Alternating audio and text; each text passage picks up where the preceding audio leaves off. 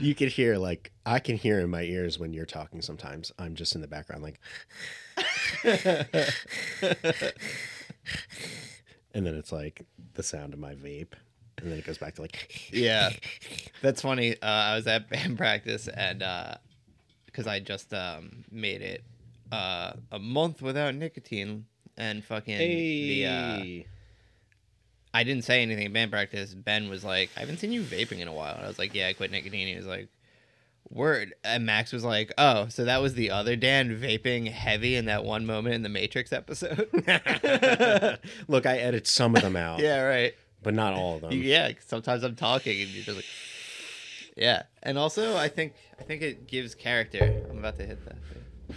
This is Dan breaking multiple resolutions at the same time on the Movie Blues podcast. No. One being that he doesn't care about anything anymore, which he didn't even have 24 hours of that. And actually, as of recently, your recent tirades on the internet, I'm even like in the fucking bushes over. So I think like there's the years where you do the resolutions where it's like, I'm for sure going to do this. I've put in the work. And then there's the years where, yeah, within 24 hours, you're like an all-you-can-eat lobster buffet of aggression. All of your fucking devices. Yeah, hit all of my devices. Go for it. That one's for you. You shaking it up? Is it a hybrid? That's hybrid, dog. Your boy does not roll too hard in any direction. Gender neutral. This is the Gender Neutral Podcast starring Dan and Dan, which is now a gender neutral name, from what I've heard. There's just little girls named Dan. Is that true? No. That'd be fire. That would be fire. I mean, Danielle is a thing. I know. I don't think anybody's like calling Danielle's Dans. We should get it started. We should get it started. You want to bring it back? It has to be here at some point. I didn't mean it. I didn't mean it.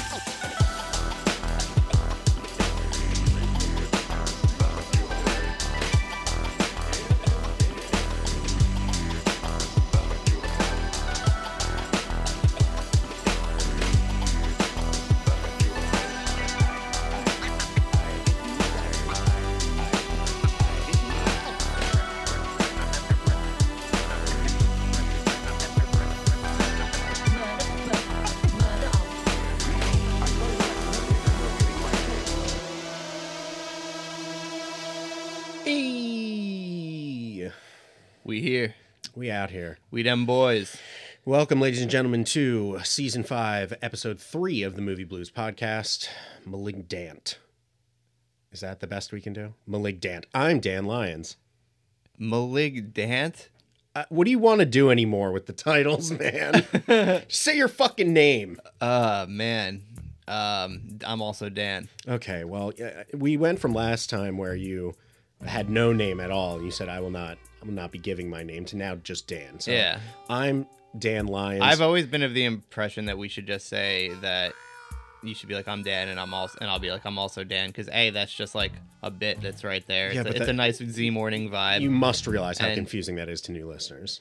Why? Because they can't differentiate the Dans. The fuck do they need? What do you mean? They need a mental picture.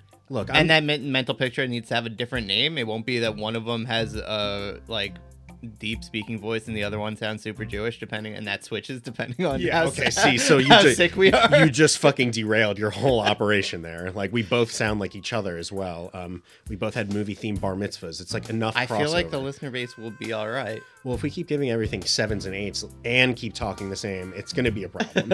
It's easier when we're doing movies where it's clear that I'm right and you're wrong.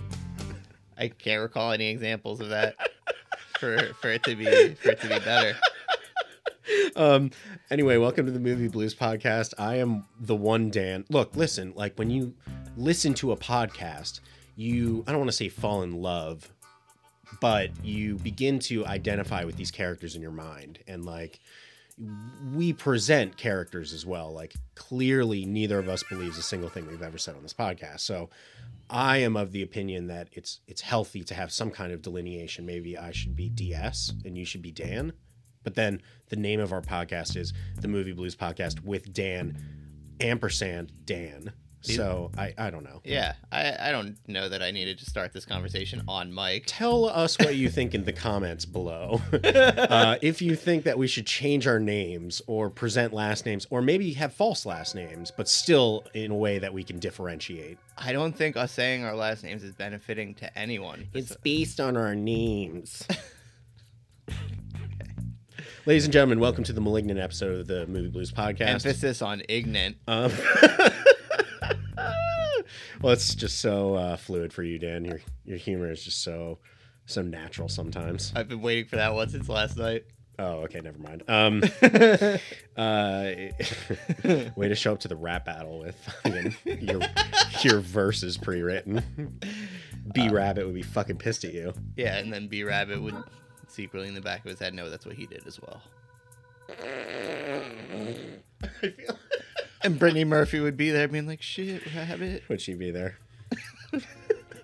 I mean, if Harold Ramis can put on a ghost-busting armor as a CGI ghost for 25 minutes at the end of that movie and not say a single word, by the way.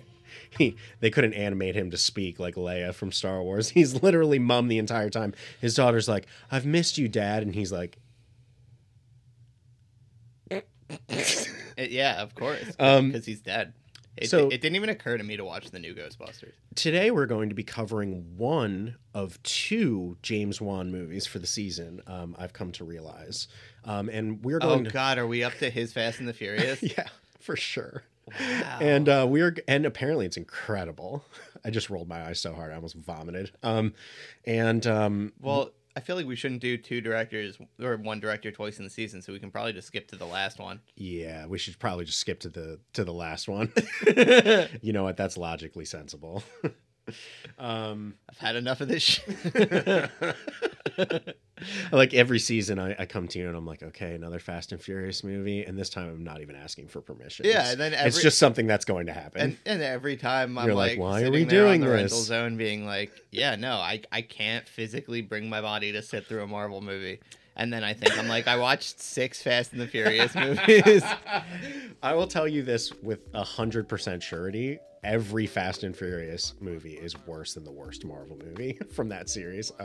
I had so much more fun at Fast and Furious 4 than I did that Captain America movie that I watched. Well, fun and enjoying cinema are two different things to Martin Scorsese. Anyway, James Wan, he's kind of like a Kiwi twink early 2000s type. I don't know if you've ever seen any interviews with him.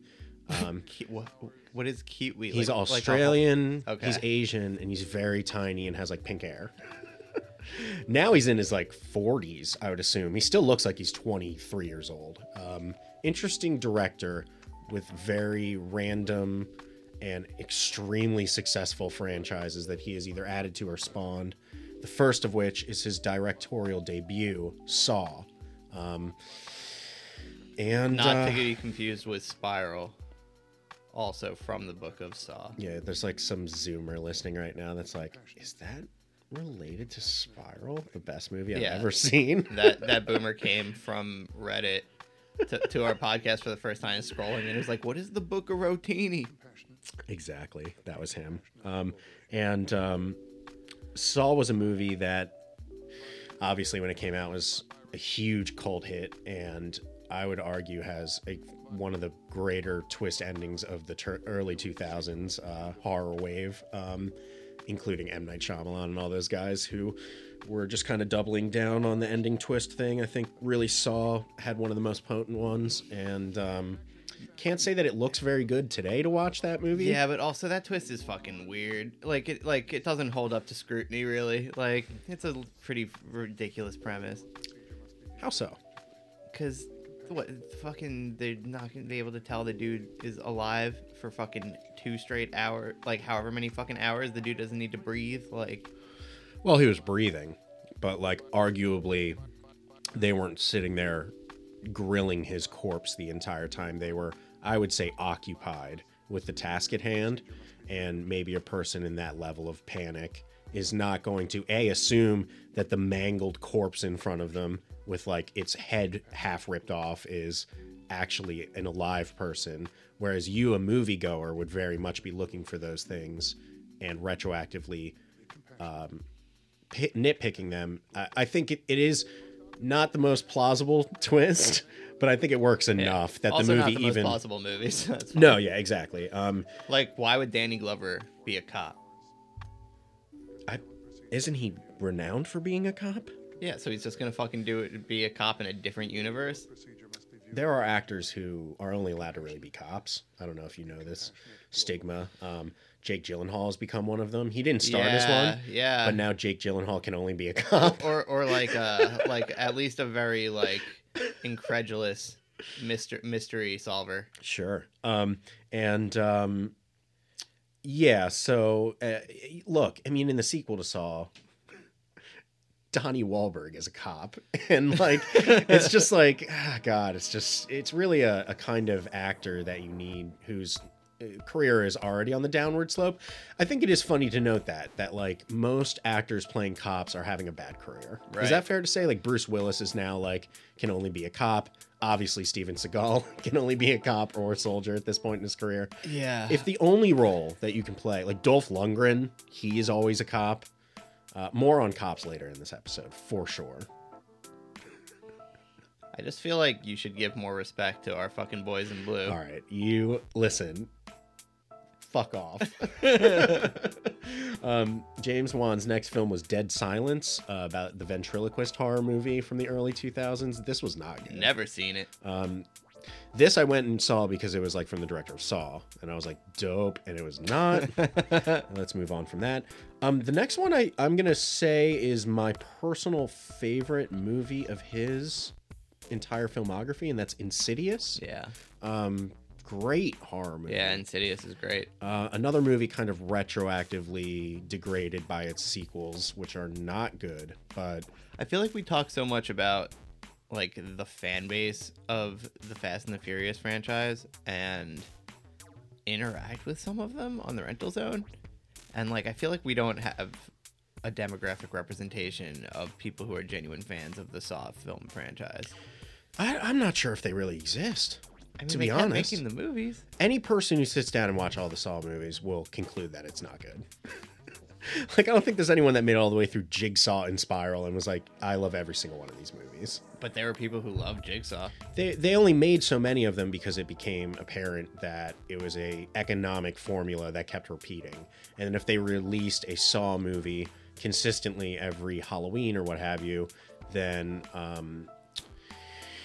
they would continue to make box office, and they did. And the thing about it was, it almost was like a short form version of doing like a Netflix show, where like people were watching each Saw movie, and they knew that their brain would only retain the events of the previous movie for 365 days, so they had to deliver like another entry, and that is literally how the series went all the way up until Jigsaw, which they took a couple years off.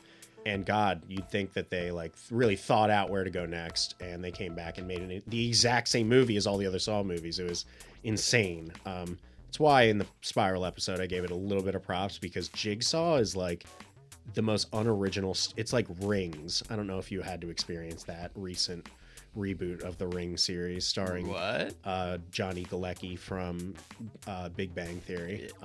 What? Anyway, that is a potable Johnny movie. Galecki as the Naomi Watts character? Yeah, essentially. Well, that's a stretch. It's not the same plot. Okay. It's not a reboot of the plot of The Ring. It's like anything these days, Ghostbusters Afterlife. It's a soft reboot. It's like from the Book of the Ring. Yes. 100%. Okay. All right. Anyway, Insidious, great movie. So you're saying I should not watch that? Then he spawned the Conjuring universe, which less good than Insidious. Yeah, I've been on the record multiple times saying it's pretty overrated. I'm not going to say it's the Fast and Furious of horror movies at this point, but if you think about it, it's a PG-13 franchise tentpole where it always needs to come out, and there always needs to be a new entry, and there's side entries. There's like 3 Annabelle movies. There's a fucking 2 The Nun movies. It's just too much. Who are these people sustaining these movies, and why? Like families that enjoy like PG-13 horror. Yeah, like spooky houses. Yeah, spooky. Really, what's that guy in that first movie? Is that actor Patrick Wilson? Patrick Wilson. I don't care for that guy at all. Oh, I think he's great.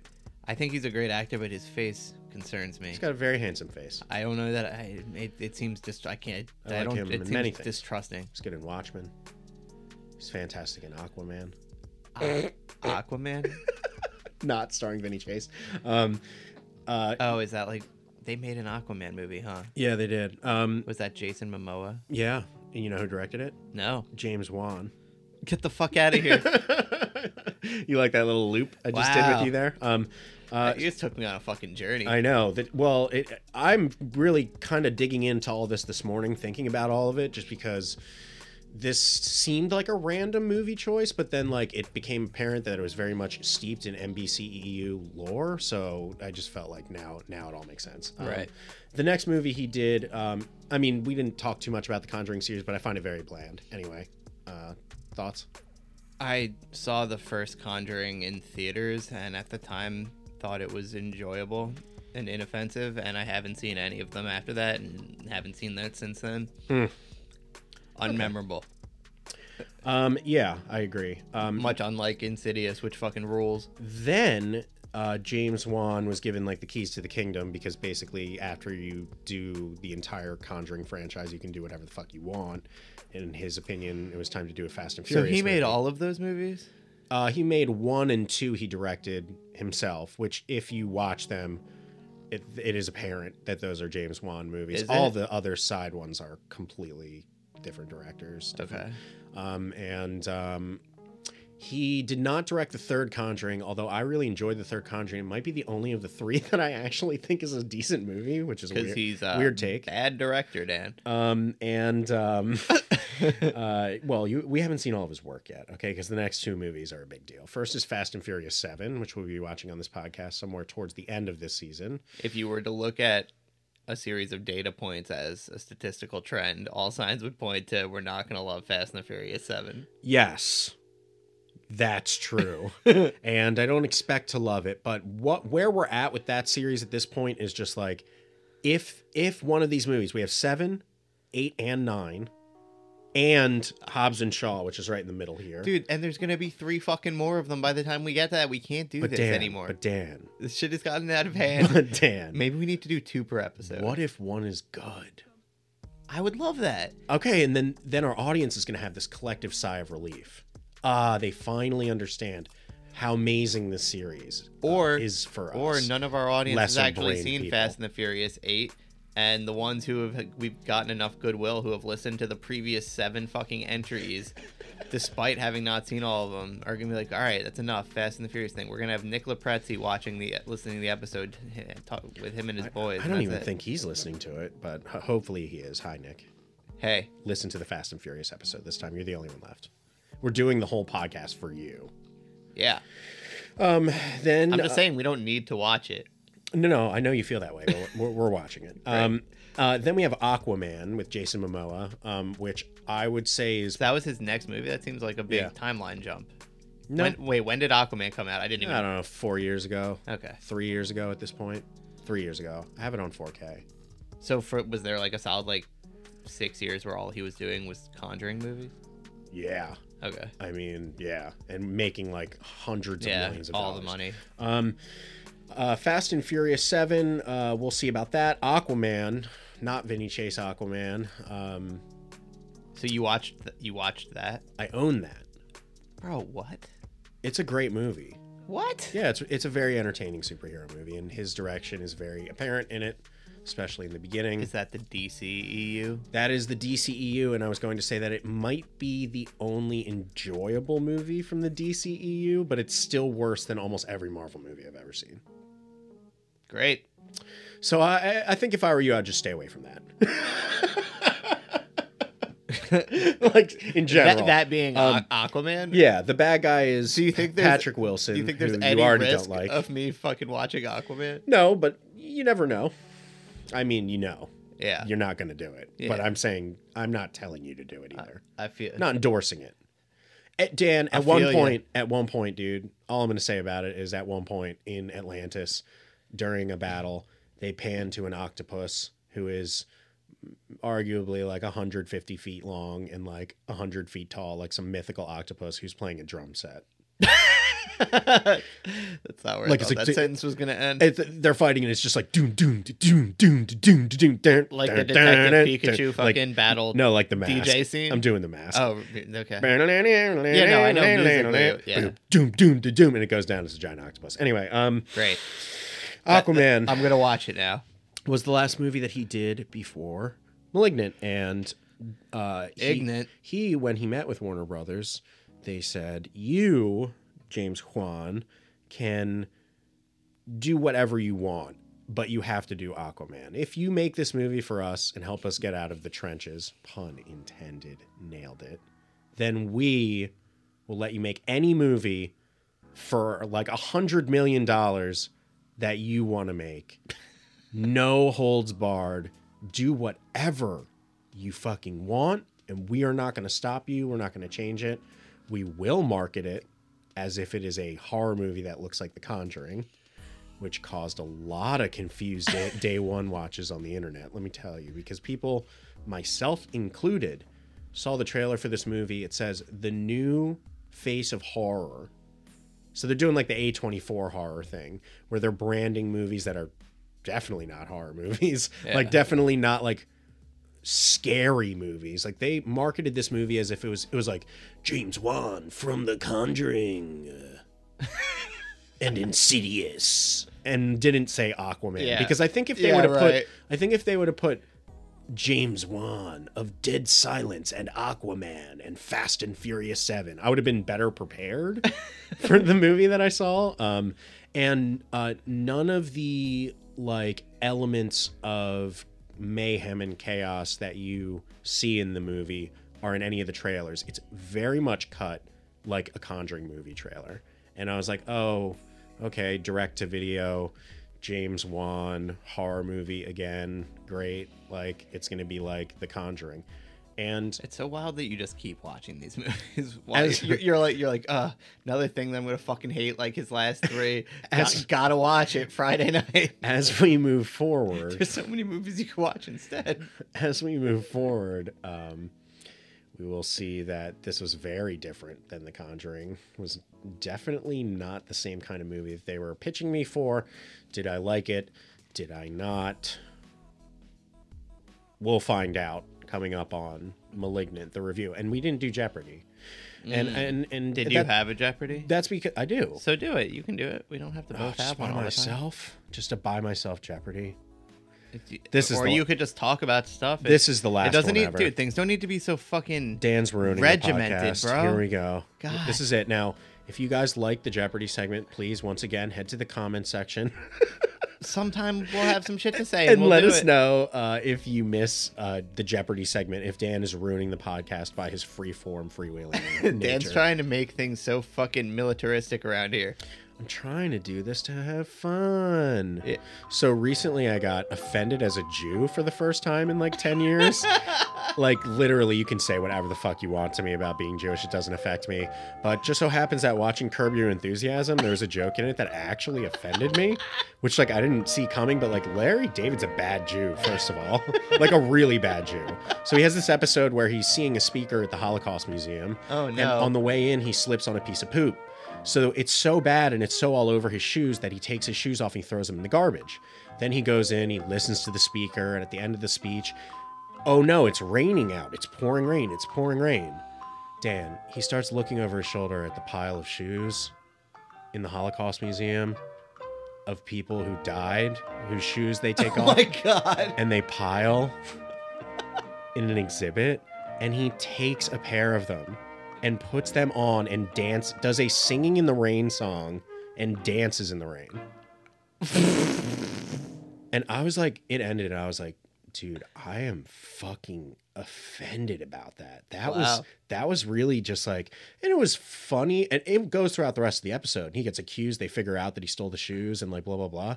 But like Larry David is from a generation of people where you would never make that joke. Yeah, right. And it is funny. Larry David's like 1 degree removed from like countless people, Holocaust survivors, probably. Sure, exactly. And like back in the 80s, 90s, you could absolutely never make that joke. Like if that joke was on Seinfeld, they would have canceled the show. Oh yeah. And I don't know, like, And what that joke had to make it past a lot of Jews working at the network. Right. And I don't know what it represents. Does it represent that, like, there's just no tact anymore when it comes to any of these subjects? Does it represent that Larry David has no tact? I mean, that's obviously true, but that he has no tact and that he's trying to be edgy and trying to be like a younger comedian than he is, and that is expressed through things that are this cringy, but like I cringed out of my fucking body watching it. And that's Jeopardy. I mean, is that I don't know. The you didn't watch it, so like yeah, right. I didn't watch it. Maybe you found it funny, but like both my wife and I were literally like our faces turned white. We were like, no. And look, I'm all about a good Holocaust joke. You know me. If there's one thing my friends say about 100%. me, ask any of my friends. No, not ask any of my friends, but listen to any episode of this fucking podcast. Ask anyone I've ever met. Season 1, episode 1. My willingness to make a Holocaust joke. All right. Jesus Christ. Let's take a pee break, and then we're going to hit our boy Malignant up, all right? Malignant. Okay, so now it's time we talk about Malignant, which I will be straightforward and say this is the second time that I've seen Malignant. This is Dan's first time. As always, we have the Movie Blues Moratorium, where neither one of us has told the other what we think about this movie, but I will say... I did text you countless times. Dan texted me many times, which always is a negative. It's a net negative. Like, if he texts me this many times, even if he's not saying the movie's bad, it's very possible it is. And all the things he said were negative, so... Moratorium in check. Moratorium in check. Dan, what would you perceive to be my opinion of this movie? Well, I read your review of this movie when the movie came out. That's problematic. So I would perceive your future editor. I would perceive your perception of the movie to be very positive. Okay, so I guess let's just get right into it then. In a movie that really depends on the viewer's willingness to forgive the first 2/3 in service of the final third, Dan has fallen into that camp in a big way. Not accurate, because now I like all 3/3 of this movie. Okay. I walked into this movie again expecting it to be a horror movie that would spook me out and make me feel like I was watching a Conjuring entry-esque movie. I didn't even. So this movie was not marketed as Crank, but a horror movie. No. Okay. And again, watch the trailer. You will see that there is absolutely no inkling that this movie is going to go off any rails. And so I expected this to be That's really funny. More softcore than Insidious even. I thought this was going to be just like a very basic horror movie. Okay. I thought James Wan was kind of cashing a paycheck. I didn't realize that this was like literally what he would want to do if given complete free reign. Now, look, there's a lot more similarities to James Wan and James Woo than I've previously realized. I did, when I was first watching this movie, hate the first hour. I hated it. I turned it off and was like, I'm not going to finish this movie. I'm done with it. I really am done. And Rachel wasn't there, so I didn't have anyone to kind of like make sure that I completed this project. I got halfway through it and was like, fuck this movie. This is terrible. And then kind of let it marinate for a little bit, and I realized what you sent me a text about, which is that there was an entire hour left at the point when I threw in the towel. So in my mind, it was like a dare, like, well, what could this movie possibly do to undo the bad faith scenario that it's put me into? And it really gave its all in terms of turning that around. But now that I know what I was walking into, I'm able to appreciate all kinds of elements that this movie has. And listening to James Wan talk about it, he basically wanted to do a B movie. That was inherently what his goal was. That's why he hired actors who were no names. This movie had a higher budget than almost any indie horror movie would ever have. Where did that money go, you ask? They didn't purposefully spend it to make the movie good. It was not that they wanted it to be a compelling drama of any kind or anything that would like be anything other than an exercise in homage to giallo cinema, to the really insane schlock movies of the 90s like House on Haunted Hill, but also really go to extreme places that he said when he was growing up in the 80s, he thought horror movies, like, you have to go to those places. So this was a guy who had made his bread and butter with a PG-13 set of franchises, making an R-rated movie again, which I don't think he had done since Saw. Maybe Dead Silence was R.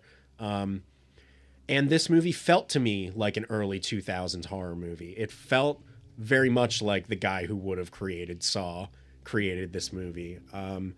So beyond its influences being there and obvious now to me, whether it is giallo cinema, whether it is, body horror, 80s schlock, I just didn't know that that's what I was walking into. And when you walked into it and see that first scene with the mental hospital that literally looks like the hospital from House on Haunted Hill, it's just a complete shift in tone and bizarreness. The acting is all off. The doctor is all weird with her line delivery. Her assistant is also bizarre in his line delivery. He's like, he's traveling through the radio waves. It was all very 50s B-era schlock sci-fi horror movie monster vibe. And then, yeah, the last third hits for me as hard as it ever did. The lead up and drop of that twist, I think, is fantastic. This is a purposefully made schlock movie on $100 million+ budget. I don't want to revert to the camp of, if you hated this movie, you're wrong, because objectively there are elements to it that are half-assed either on purpose, or he's so disconnected from reality at this point that he's not portraying things in a way that makes any sense. It's a nonsensical, farcical horror experience. It's not for everyone, that's for sure. But I would be remiss if I didn't praise this movie for the rest of my life when it comes to horror. And I love this movie. Dan, thoughts? And that's your episode, ladies and gentlemen. I feel like I picked up on the majority of that. One of my first notes is about my initial reaction to, I'd say, the first, let's say, 10-15 minutes was that, oh, this is like a real homage to like schlock horror, which, like, everyone knows I'm not the horror movie fan that you are. Like, I won't sit and watch new horror movies, but I'm a fan of shitty schlock horror. Yes. Camp. Right. And I was like, okay, I'm on board. I'm on board with the ride they're taking me on. There's potential for this to be exactly what I would want from this scenario. Mm-hmm. And then the first, like, hour is essentially the same scene happening over and over again of just spooky person. Here's a new character that you don't know or you saw briefly. Mm-hmm. Here's the antagonist fucking creeping around the house. Lights go off.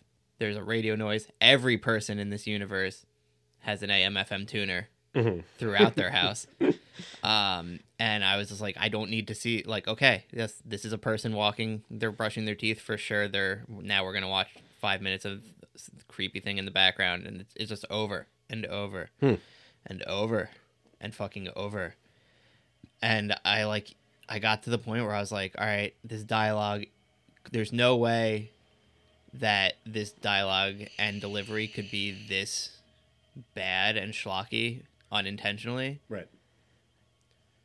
And I was just sitting there wanting to love that so much because I'm always on board with, especially with like all the things I praised The Matrix for. And I was like, I got to the hour point and I was just like, that, even if the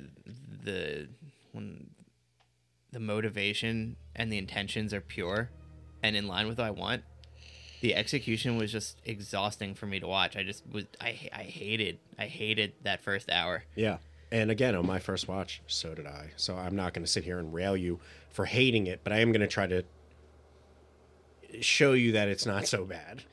I was like, if this movie could have been like a tight like hour and 15 and been like the exact movie I've been looking for Right. a while. Yeah, dude. But that 45 minutes destroyed the experience for me. So I was just like, is the conceit worth me having a bad time watching the movie? Right. And like, Well, a lot of people felt that way, sure. and for me the answer is no. Some of the fucking editing choices were just bananas. Yeah. Particularly with the score. And like there's the one moment where early on, my first note of just like she's talking to her sister and she goes, "I'm adopted." And it just like zooms in on the sister's face and she's like, "Oh!" And there's just techno blasting. And I was like, what the fuck is this movie? This is nothing. Tonally? They're just throwing fucking shit at the wall. It's Right. totally insanity, Dan. Yes, I'm aware. And very much enjoy the ping pong of that tone. It's just, it's a vibe that you either can get with or is not going to do it for One you. note says every single music choice in this movie is absolutely insane.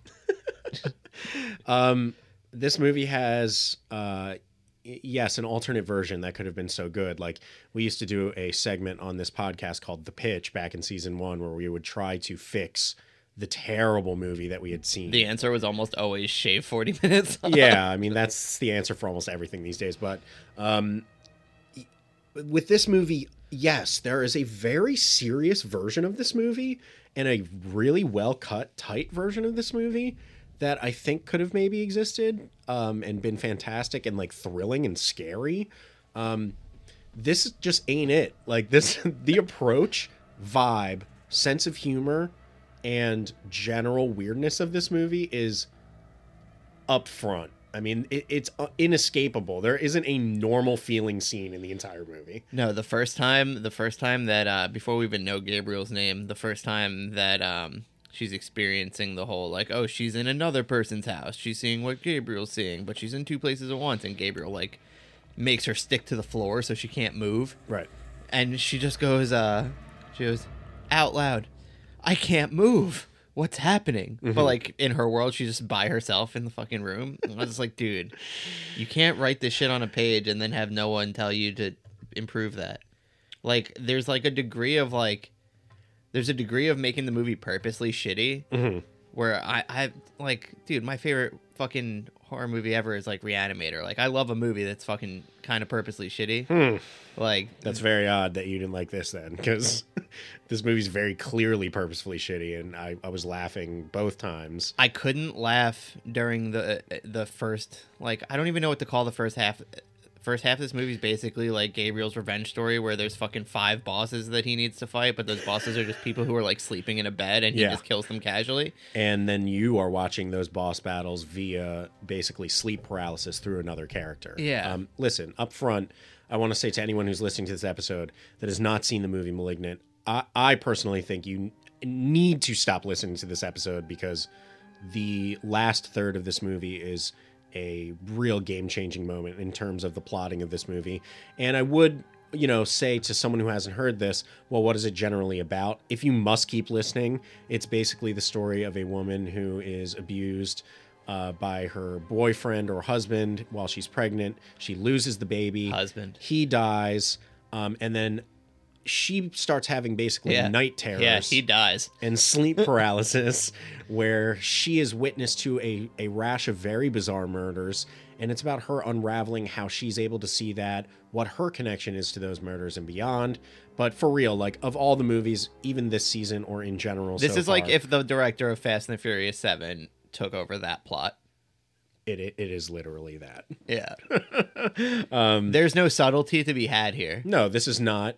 This is a schlock movie. This could have been a trauma movie 25 years ago. There's no attempt at tension. I will say that on rewatch, I did enjoy some of the scary scenes in the beginning before they had showed any of their cards. There were, and this is consistent. They just showed those cards over and over, Dan. This is consistent for James Wan, at least, that in rewatching the first hour of this movie, and knowing what was happening, I was able to enjoy his camera work and his cinematography.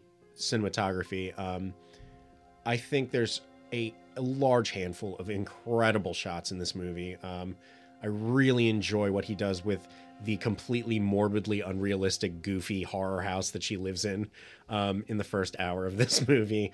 The dude is just like a master at You mean the house in which she's now been witness to literally countless fucking trauma-inducing crimes and just continues to live there with the throwaway line of like, I'm not letting them take my home too. Well, my wife said the same thing. There's literally she was a like, crack in your bedroom where was your like, fucking husband slammed your skull dude, through but it. What would be the point of adding that logic into the movie? The threat is clearly has nothing to do with her house. Right. Like if she, and my wife said the same thing as a first time viewer. She was like, why doesn't she just leave? I was like, A, you can't levy logical criticisms at a movie that is not trying to be logical. And B, in horror movies, no one ever fucking moves. Everyone always freaks out about it. And in this one in particular, if she would have moved, it would have changed absolutely nothing because it would have followed her. It is her.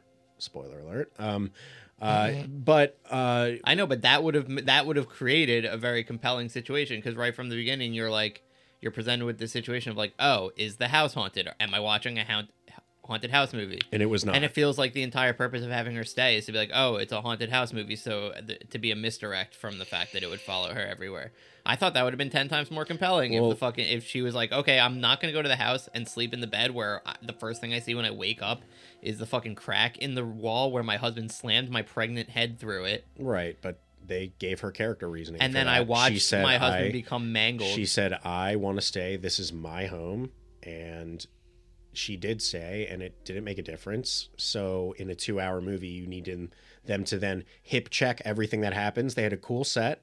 They shot at that cool set and made it look cool. And it had nothing to do with the movie. And I will say the jumping ahead, the moment that brought the most goodwill with me in this whole movie was their smash cutting back and forth between her being interviewed by the police in her house, as well as this woman that the antagonist has been held in captive, escape, and she falls through the floor. She falls through the floor. And you discover through the ceiling. You discover that the places are one and the same. The place she's been held captive is the attic. In my opinion, kind of what Christopher Nolan was trying to do with the end of Dunkirk. With time, right? Where it's like, ooh, actually, this is happening 2 hours later, and he's here. Yeah, but it actually worked. So fuck you, Christopher Nolan. That was a killer moment. Killer moment. Yeah. Great writing. Great. Like, and even at that point, that's like probably part of my visceral reaction in this movie is that there was so much to latch onto that like could have been a movie that was exactly what I wanted from a movie. There's a movie within here that would be the movie that I simp for harder than anything. It's in here. It asked way too much of me. That's a shame, bud. As a viewer. Because I think it's pretty much genius, top to bottom. First hour is fucking torture, Dan.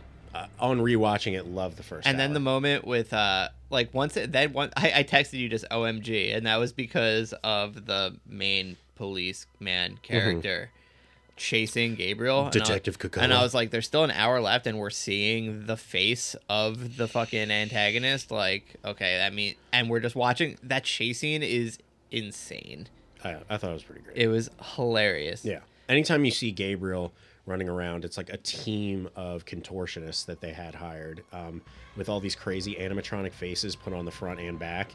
And I watched like the behind the scenes this morning. It was impressive that they went to crazy lengths to make practical things happen and had the money to make practical things happen. I mean, half the reason there's shit CGI in movies like this is just money. And right.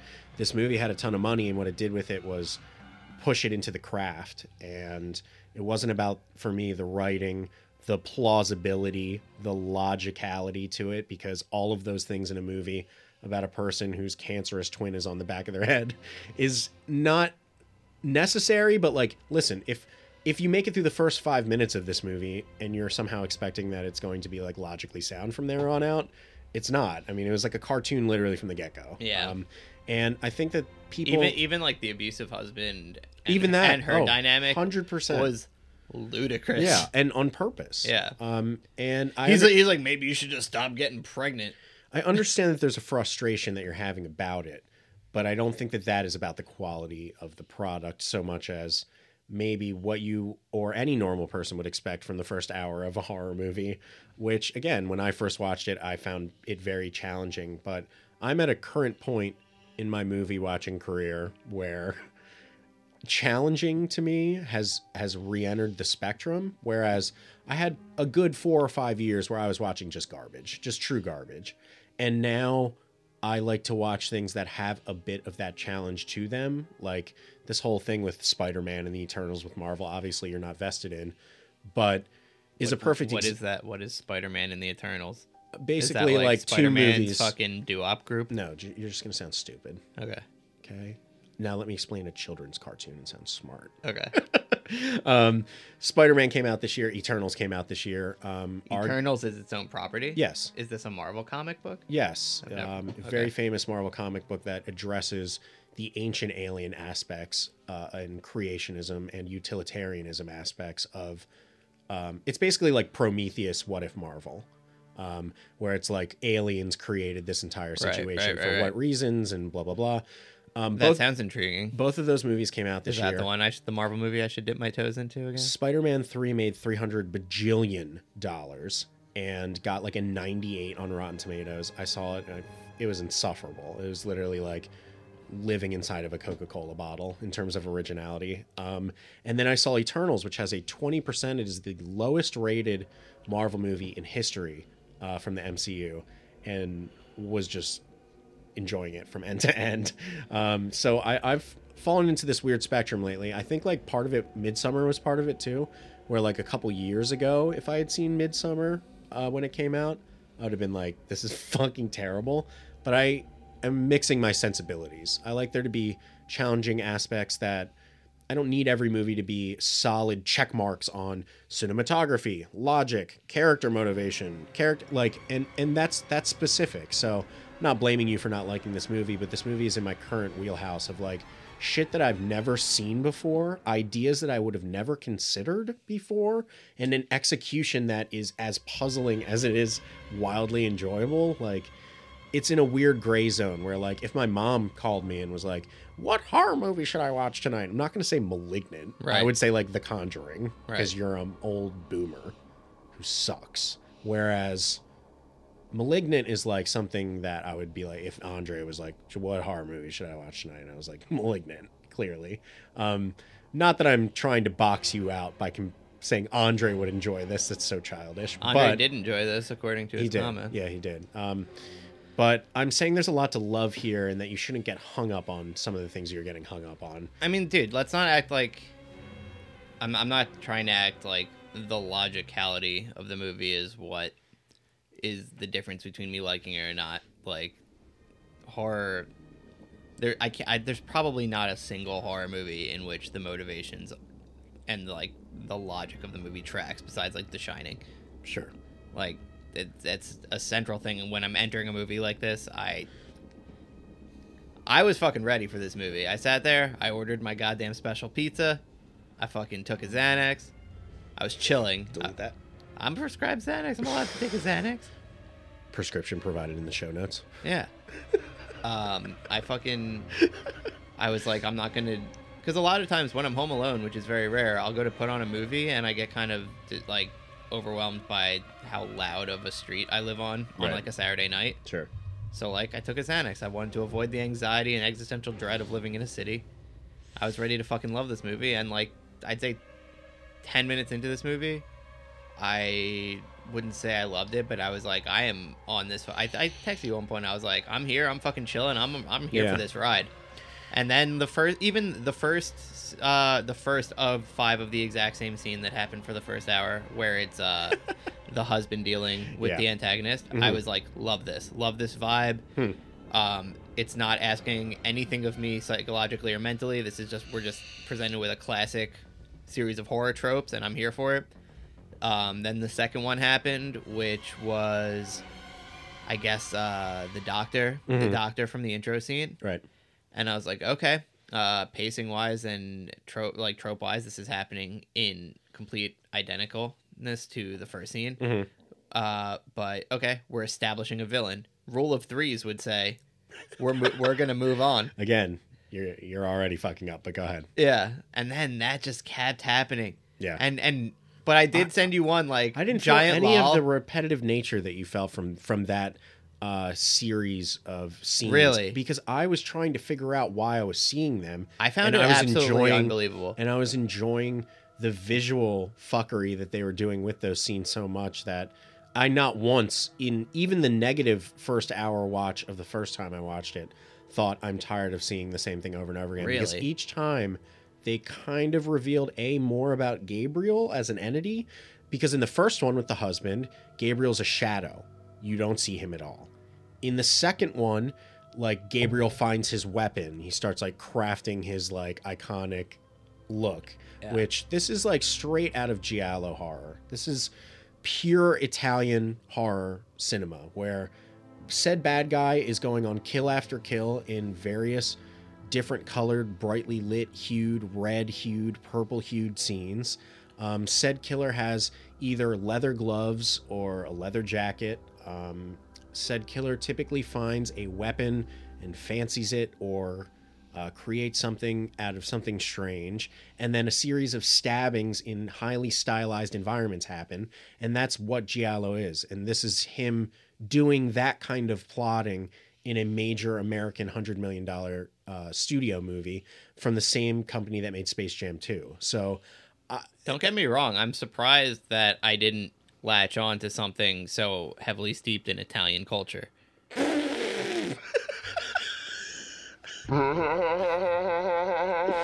Nice, dude. You know what? I should have thought of that ahead of time. You're right. You're not fallible to those references, so that doesn't count. This movie had characters speaking in Pixies lyrics. Like there was right. Which you should love. I did love.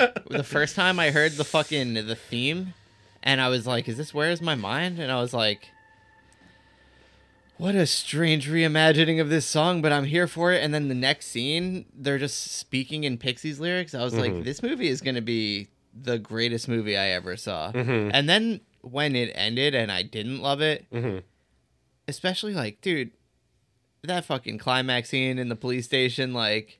we're gonna get there. Don't worry. Yeah, we'll talk about that. I literally have a note here. I was like, I think maybe I don't like horror movies anymore. Because I was just like... I haven't seen a scene like that in a horror movie in a decade. It was...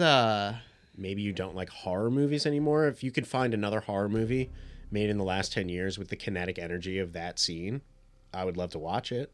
There were moments where I was like... There's a part of my brain that I'm feeling like the reason I'm pushing back on this so much is because of like my disgust with like Fast and the Furious movies and like what is that? How is that? That cannot be how you do critique. And like that's ridiculous.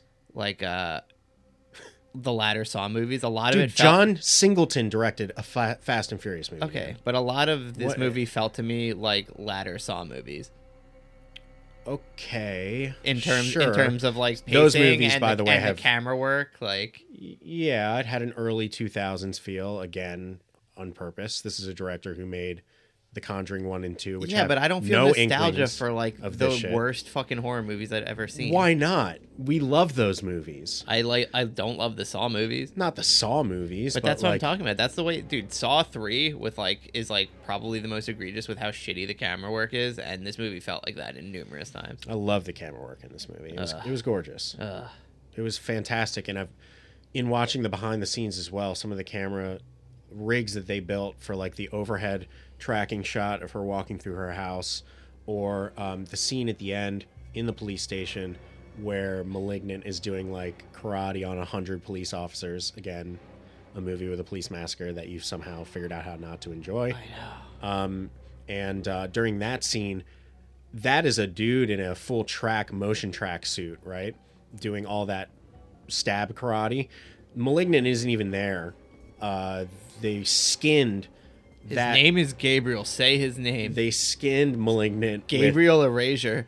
They skinned Gabe with his like body and hair and both of its faces on top of a dude, while a camera that was connected to a robotically controlled arm whipped around, did the same movement, and they did the same karate execution with every single person in the scene separately, and then melded it together. Like, there was a lot going on in this movie. It was shot. Dude, I'm such a simp for practical effects. Like, This is what I'm This saying. movie Like, was had some of the best practical effects I've ever seen. I agree. That's what I'm saying. Do you know how? What do you not like about? Do you know this how movie? much of a bad time I had to have during so much of this movie for me? Oh my god, to Dan. dislike a movie that had so many things that are right up my fucking alley. Dude, there's the old female black cop who's like 70, and at one Oh, point, you mean not Wanda Sykes?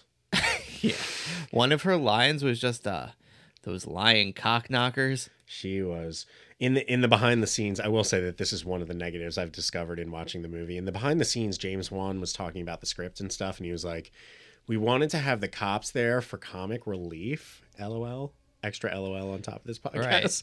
Right.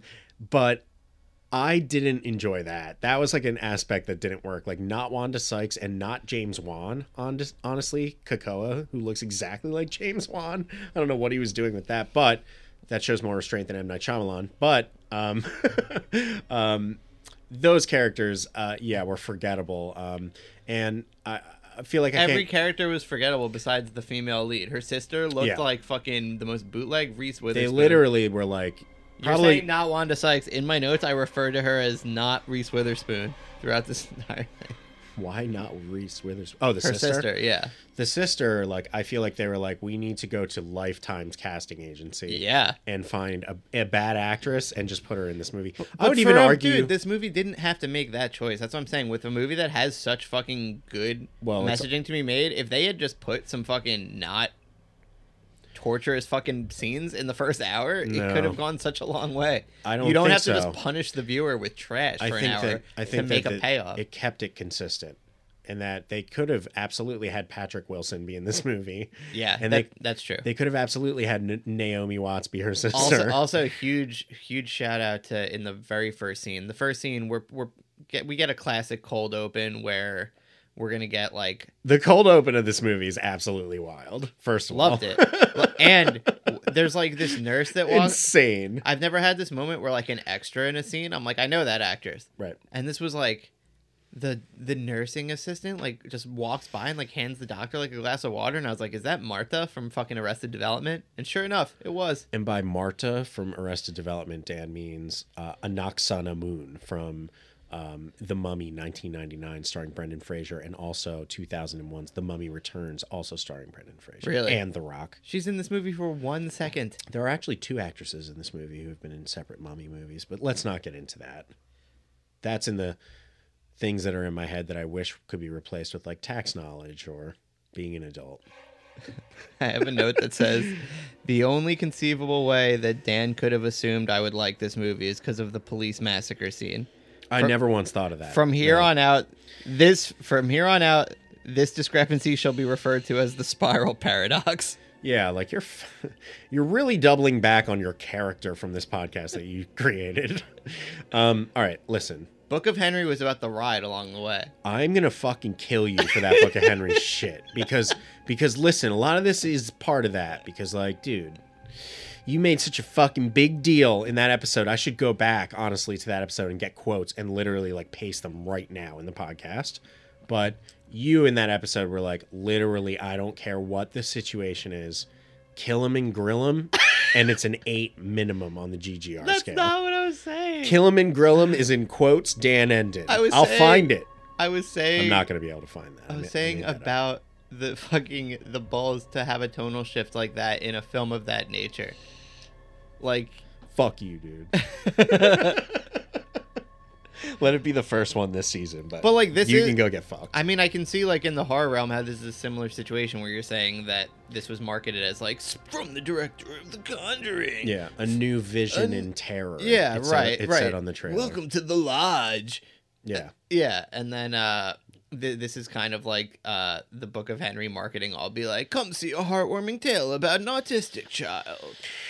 Well, Dan, all of this is getting me psyched up for our next couple episodes because we are going into the actual fucking garbage bin. Dude, Gabriel said cancer. I've never heard the word cancer more in my life. Cancer. Dude, there are 5 consecutive scenes where that's part of the pattern that I'm complaining about the first hour is like spooky lights going out, everyone has TVs that are susceptible to static, Mm-hmm. and AM/FM tuners in every room. Things get kind of spooky for a second, and then Gabriel calls someone and goes, "The cancer is getting ripped out." Dan Endon nitpicking a masterpiece over AM/FM radio. A masterpiece, Dan? Really? A masterpiece is this movie? A schlock masterpiece. You don't think this movie could have done for it with some restraint? Oh my God, I could have changed so many things about this movie, but then it wouldn't have been it wouldn't have been James Wan's. How many times can players interact with a fucking literal demon before deciding maybe they shouldn't hang out alone in the house that it keeps happening in?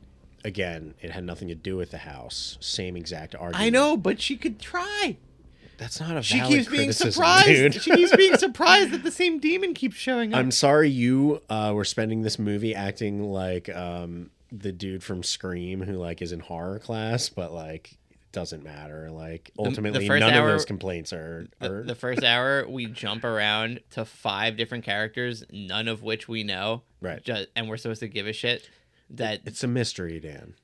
we Haven't you ever had a mystery? We're presented with an old white man that we've never seen before, laying in bed, waking up to a fucking spooky fucking thing landing on him and stabbing him repeatedly in the chest, which admittedly is hilarious. Great scene. But I'm like, okay, so I was like, all right, is the premise here that I'm going to be presented with a series of vignettes in which strangers are murdered?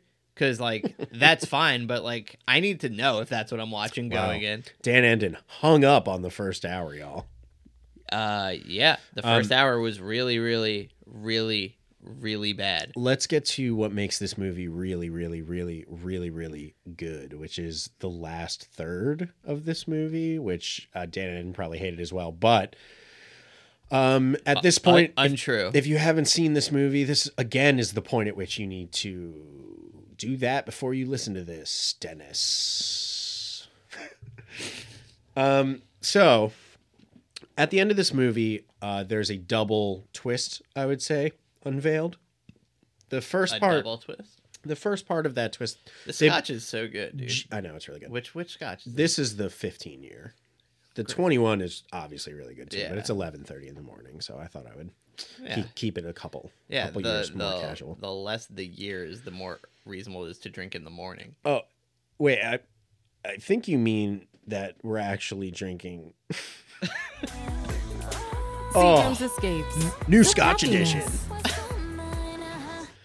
New Scotch flavored Seagram's Escape. Seagram's Escapes is like half the reason I've been on such a strict diet. Yeah, we had 70 episodes of Seagram's Escapes. That's 70 Seagrams you drank. I would drink a Seagram's Escape and go home and go on the scale, and I would have gained a pound. It happens. Well, we would also eat like an entire Primo's hoagie. So good. The twist of this movie. Dan, Yes. did you predict the twist of this film? Like, at what point? Like, as it was happening, Like at all? when they revealed that Madison as a child had a full-grown creature on her back with pterodactyl arms. Did I predict that No. and the degree to which it would be shown? No. No. Did I have inklings that we're talking about like a fucking parasitic twin situation? Yeah, sure. Yeah, sure, me too. Right. Yeah. My initial first watch, I thought maybe she's involved at some level. Did not realize that all of those sleep paralysis moments of her frozen watching random murders were her experiencing all of them because she was the one doing them, which in a film in which that twist has been done before. By the right? way, the way she's able to do them is that she repeatedly breaks her own arms so that she can walk backwards, and then when she becomes Madison again, she unbreaks her arms. There are a lot of medical fallacies baked into this twist. I'm not here to say that that is not true. In fact, there are so many plot holes in and around this twist, but Like the mom character who But- comes in 40 minutes earlier just to have a fucking box full of home movies that explain everything. since not everything, the rest of the daughter had to go back to the original mental hospital in which she walked in the first hallway. And it the cuts box her and was- she's being like, box "You- was right in front You of her. always made fun of me for never throwing out nothing. I always knew it would be relevant to have these spooky movies. And it was. Yeah. Would you rather a scene where she's Googling it? That's what every horror movie does these days. Is it? Every single horror movie. Every single mainstream horror movie. Is them like looking up? Yep. Yeah. Just I sitting guess on I a have seen computer, that sitting on a bunch. phone. This movie didn't have a single Would I instance rather of have that? Yeah, it's the same. It doesn't matter. Anyway, the twist of the movie being that her parasitic twin is kind of pushed into the back of her skull. And Yeah, then- that shit was funny. That was It's pure schlock. Yeah. This is pure schlock. Yeah, It's no, like- that I was on board. Yeah, that we're entering reanimator territory. Right. Every time she goes out and does these killings, the creature emerges from her skull, which had been split by her husband in the initial confrontation that we saw between the two characters. Since that moment, Gabriel The movie's has a metaphor for PTSD, guys. also that we haven't even gotten there yet. But yeah, there's some allegory in and inside this movie. But it's not overly heavily like I don't think it was like beating you to death with it at any point. It was pretty tastefully done in a movie of no taste. But yeah, as you are shown via VHS, my favorite medium, that Madison has had this creature pushed into her skull. You're also watching Madison in a drunk tank with like 20 of like Hollywood's most famous stunt people for some reason. The girl with the mullet who initially goes after her is like famously the same stunt actress who played the bride in both Kill Bill movies. Really? Who Quentin has put into movies. She's the stunt coordinator character in Once Upon a Time in Hollywood. I'm pretty sure, don't quote me on that, but she also has acted now herself in many movies. What a scene full of strange caricatures of people. Right. It was like a 70s like black like Afro, disco like afro. Live and Let Die, Yeah. like any character in Live and Let Die. And at that movie, at that point in the movie, it just becomes pure schlock. And Gabriel emerges from and the that back was of the her head. moment where I was on board.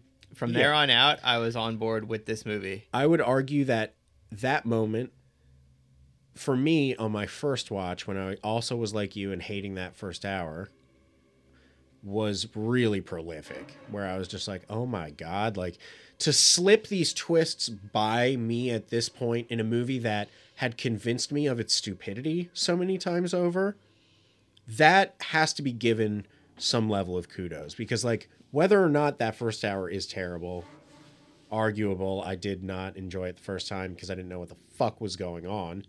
Having that relief and being able to enjoy it, like that's fine. But yeah, I mean, once that twist hit the first time I watched it, it was like pure octane to my brain. And I was like, you got two twists by me. One that we've seen a million times in horror movies, which is, oh, it's her the whole time. Like, that's just her seeing her murders. The fact that that didn't enter my mind throughout the rest of the movie as a possibility, I have to give credit for that. Like, I don't get hoodwinked easily by horror. How did that not occur to you throughout the movie? What, that she was the one doing it? It occurred to me, but they're throwing so many other things at you. Like, they're literally showing her doing things in her house and then Gabriel being chased by Kakoa. Right. So they lie to you, but they do it in a way that is logically sound because they later explain that she's kind of trapped in her own mind during these episodes. Yeah. See, during those moments where I was thinking that, I was like... Of course it entered my mind. I had the moments where I was like, oh, well, that's physically impossible because she's here. And I was like, okay, well, this movie has been operating in bad faith literally from Jump Street, so there's no reason for me to assume that matters. Classic bad faith movie. It's probably why I love it. It's my favorite argument style. Totally valid. Yeah. Yeah. I agree that that's your argument style. Yeah, I mean, the twist, I really think it elevates this movie from schlock to, like, masterpiece isn't the right word because that's just ludicrous when you're talking about this movie, but, like, into something special, into something extremely memorable that, like, as we go forward, and we're going to do, like, a listing of our favorite movie twists in a little bit, but, like, going forward, the movies on that list, some of them aren't even particularly good movies. Agreed. And there's something about getting one up on me that at this age, with this level of my critical brain for film, that I really appreciated. And this twist is for sure super potent. And like my wife, who's not a horror movie fan. Hold on. I have a note that says, countdown till Dan describes the twist of this movie as potent. Nice. Yeah. How long did it take me? It took me like an hour and a half. Wow. It was so potent though. like when it happens, I know that you felt the same way, where your endorphins are kicked up and you're just like, this is fucking nuts. I did feel that, but I also felt a sense of remorse for how much good, like, bad will it needed to make up for in that moment. Like, I was like, dude, I'll agree. I mean, like, this is right. killer, but like, I'm operating from a deficit at the moment because I've just spent an hour so fucking bored. Right. I hear you. Just bored. And Me like, too. you know, I'm like, some of the movies I've recommended on this podcast, like, I recognize that, like, I'm someone who will sit and watch a boring movie. Watch like 8 Criterion movies in a row that I've never heard of, Right. knowing that 6 of them are going to be boring as shit, but like 2 of them are going to bake my noodle for a while. Right. But like, this first hour really just fucking, I really made like a commitment to not scroll my phone during the movie, and I hated that I had made that commitment. And I was just like, Right. I was like, there's a way to do the, like, we're going to do a slow burn. Like, I saw one of my good friends on the Rental Zone describe the first hour of this movie as a slow burn. Right. I didn't see that as a slow burn at all. It was just a totally different movie that happened to be terrible. Now that I rewatched the movie, I would agree with that take. Because they're setting up both aspects of the twist the entire time, and they hold You keep it. saying 2 aspects. What's the second aspect of the Just twist? the twist is more than just she's Gabriel. The twist is she's Gabriel. Gabriel was originally this horrifying creature that had pterodactyl arms on her back. That in and of itself, the imagery, Dan, of the first time that you fucking see that when thing they do the pull around, that was killer. Potent. Yeah, As fuck. That was the moment that made the Reanimator loving part of my brain go apeshit.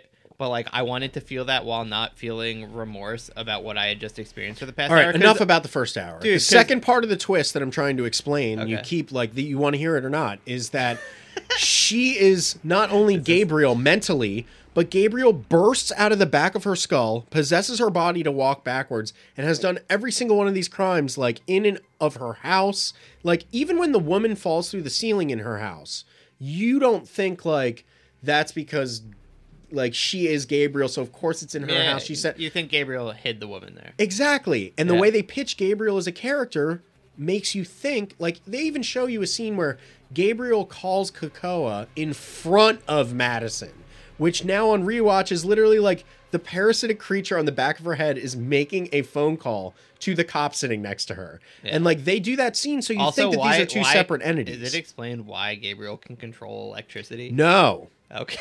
Okay, cool. And that's just schlock. He's just like an electricity monster. Like, and the first time I watched it, I was like, but what about all that shit? And you know what? Ultimately, what about any of the shit that's in this movie?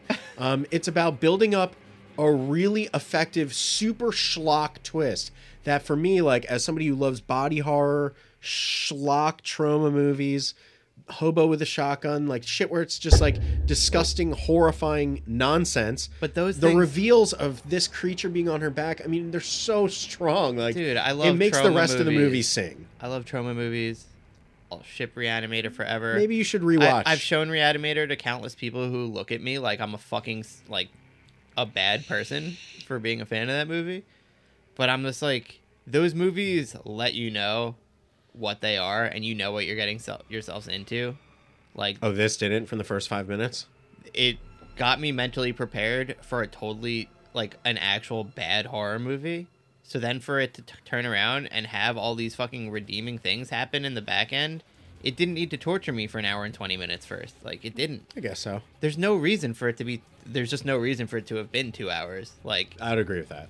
But it's again, that's my wild. criticism of 95% of I know, movies. but this is making me rethink me using that as like a regular criticism, because this one it's not a great criticism. This one was basically like, we're gonna make the first hour as terrible as possible so that the twist is more potent. Yeah, maybe. And that the vibe changes I so would dynamic. argue that he didn't think that the first hour was more terrible than the second. Yeah, so then that's bad filmmaking. I would have agreed the first time I saw this movie. The second time, I think the filmmaking in the first hour is exceptionally strong. Okay, so what's your score for this movie? 8.5. Oh, Dan's pulling his gun out. All right. So he's going to do a little comparison here. All right. This is going to be fun. Wait, hold on. Give me a second. Let me just look at all my boards. Hold on. Okay. Before I commit this. Because I do realize that this is extremely high. Did I say I said that this was better than Tenet? Jesus. That's unacceptable, actually. I'm going to go with an 8. I need to be a little more tempered about this because, listen, 80% of it worked. So you think this movie was exactly as good as Dr. Sleep? I'll put it up.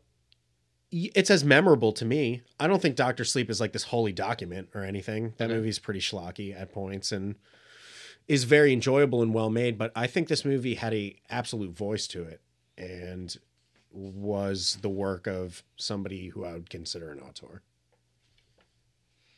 And that this movie reinforces that for me. Okay.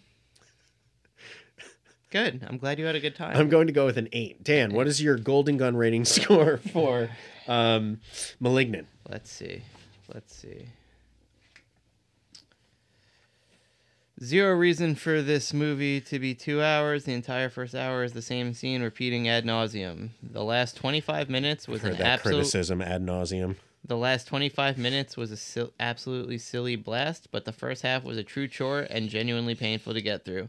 Did I necessarily enjoy this movie? No, but am I glad that I've seen it? Also, no.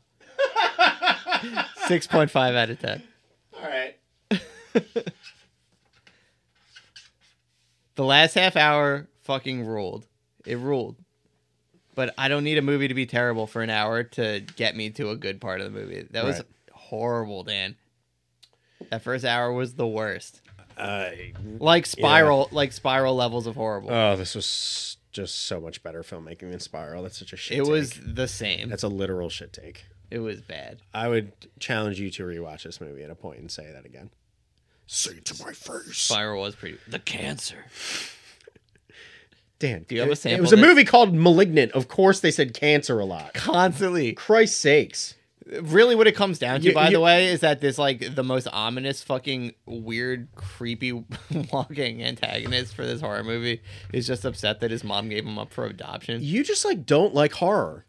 I'm just going to say this up front. I'm sick of this at this point because, like, I've shown you some fantastic horror movies that you just straight up do not like. And I think that you are disconnected from the horror genre for whatever reason. And if you were to watch mainstream horror, which is god-awful at most of the time, I don't know what you would think of that compared to something like this, but I'm not saying you don't get it. I'm saying it's just not for you.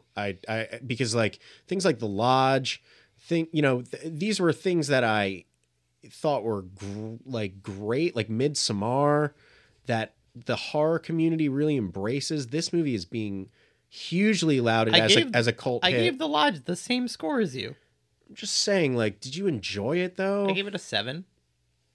It's fair, but like you're having these super like tempered, disconnected takes about horror movies. Blackcoat's Daughter was bad. It was just boring. Yeah.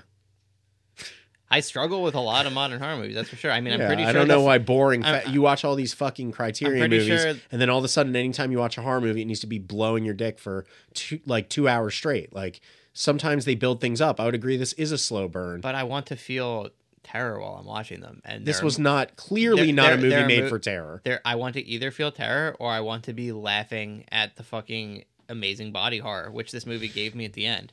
Right, but it made in the first half, all that happened by holding it. It made it more potent. It just made there was a creepy dude stabbing people. How many movies do we need of creepy dudes staring people? Giallo reference. We could have fucking established with 2 kills that this dude stabs people. Right, but they did such creative things with each one of them. I don't agree with that part. And revealed more about the antagonist with each one of them. Yeah, I mean, if you recall, I'm pretty sure the first note I read was that maybe I don't like horror movies anymore. Yeah, I'm going to go with that being why you gave this a 6.5. The Ring, 10 out of 10. 10 out of 10 for The Ring. So this is also what you gave Midsommar, a 6.5. How do you feel about that being comparative? Oh. I liked Midsommar more than this. Dan Enden gave The Haunting of Bly Manor a 6.5. Interesting. Also horror.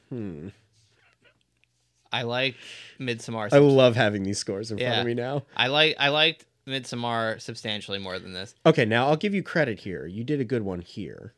Wait. Spiral, hold on, the Book of Saw, you Wait. gave a 5.9. So this is better than that, wouldn't you say? Yeah, That yeah. tracks. That's a Dude. good one. The third act is great enough that the entirety of the 6.5 is just the last 28 minutes of the movie.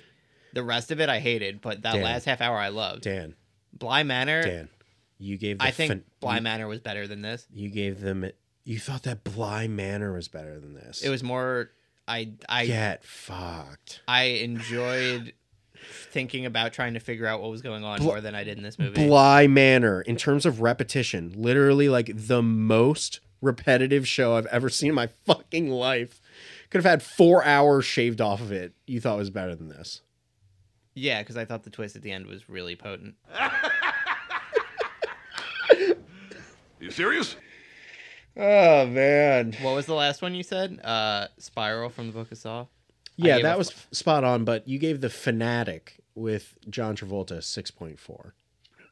How do you feel about that? That being 0.1 less than this.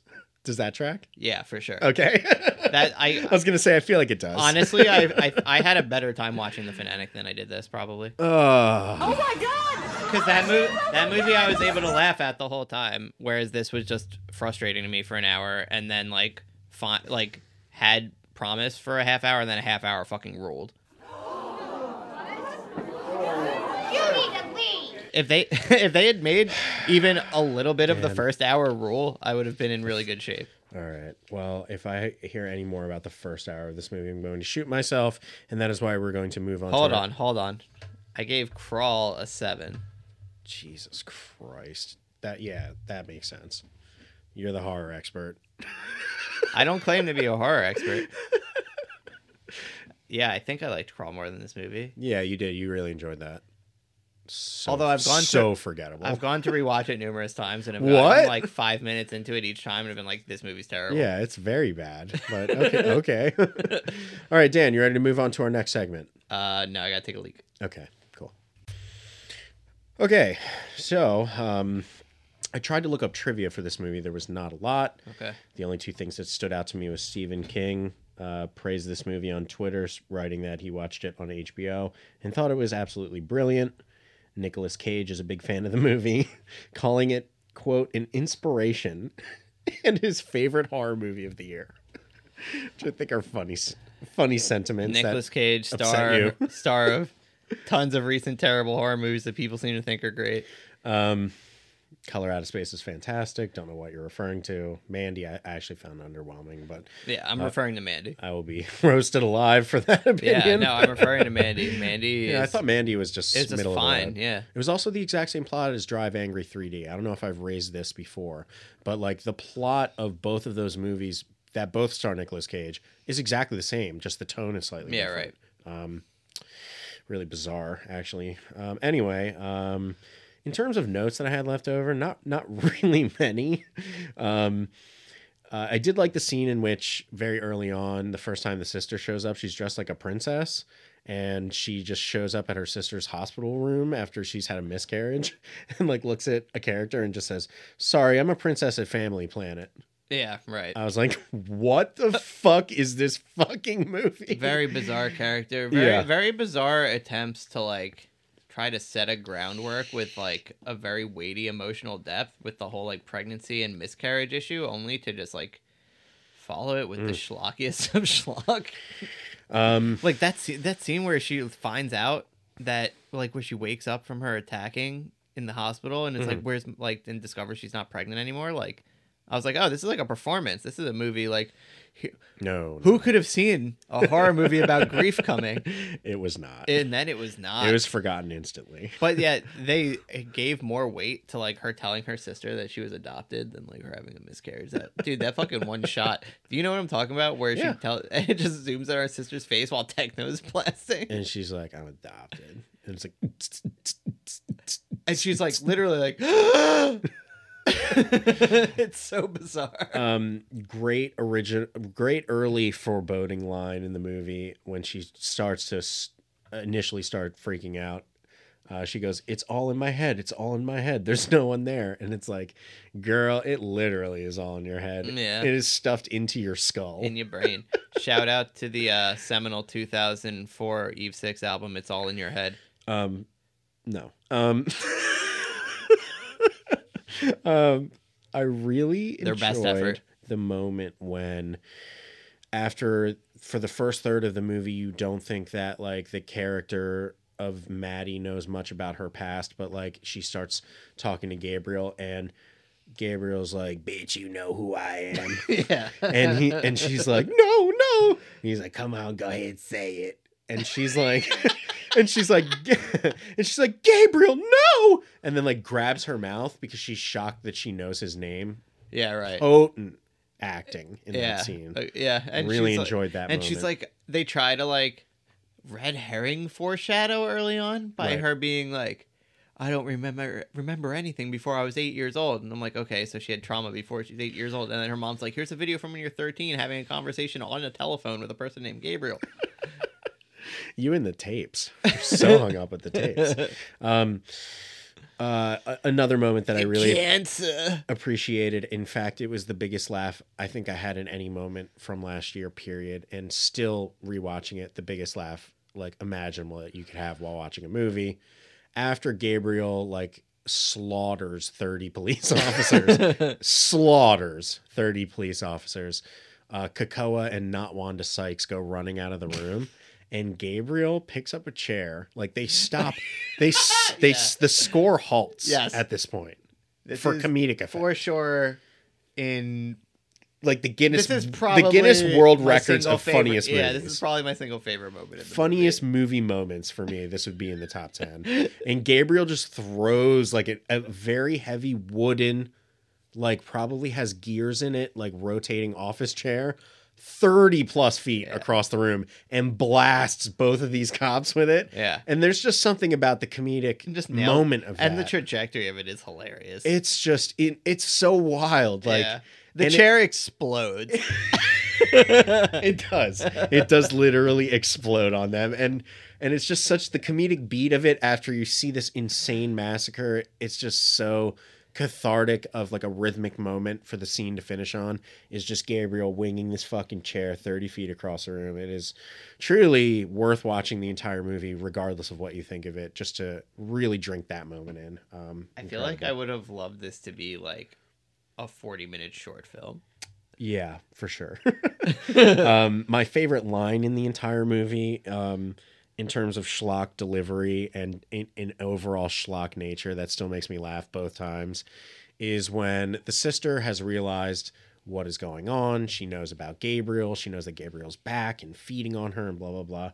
She's driving and she's trying to warn Maddie of what's going on. And she goes, "Maddie, he was feeding on your fetuses to build himself back up." Yeah, right.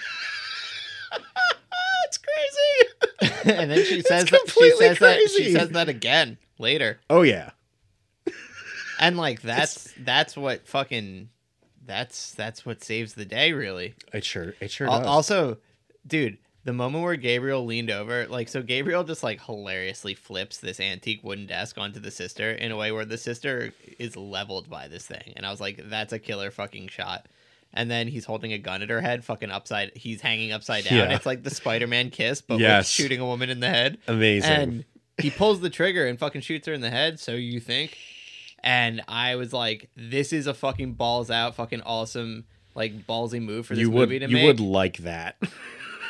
It's so dark. It was so dark. And then it was like, just kidding. Now Gabriel's dreaming. And I'm just like, dude, come on.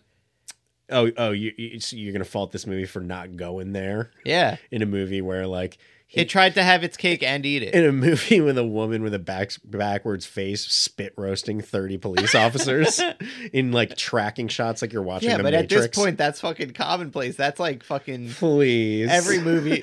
Dude, I haven't seen anything like that in the quite a long newest time. fucking animated fucking Owls Whoville movie fucking slaughters at least 15 cops. The Owls of Ga'Hoole? Yeah. What? All right, let's move on to What our... did I say? Owls of Whoville. I don't know what you're talking about, dude. Put this in the show notes. Cause put in the comments if you understand what Dan ended. I was talking about Owls of Ga'Hoole. There's no new Owls of Ga'Hoole though. So what are I you know, talking that was the about? joke, Okay, dude. all right, yeah, it's killing. All right, next segment is going to be our top 10 favorite twists of all time. Do you have 5 or 10? I have 11. Oh, Jesus Christ. Okay, all right. I'll do 11. What's your number 11? Do you have yours in order? I didn't make mine really in order. I was just kind of... Oh, you fucking... You're the list guy. You're seriously going to make a list with no order? I couldn't decide. Oh, for fuck's All right, sakes. fine. And these are not the best, but your favorite. All right. These are the ones that work for you the most. Okay. Number 11. All right, 11. The Prestige. Oh my God, that's so low. Okay. Number 11 for me is this, Malignant. Okay. Number 10 is Titanic. Dan, what are you saying? Because she still had the necklace? Yeah. Jesus. Do you think that's not a potent twist? Are you fucking kidding me? But like, that's not like, who thinks that's okay? All right. You told me to think a movie twist. That's what I was like, such a weird choice. I thought that I was like, what? That the ship sank?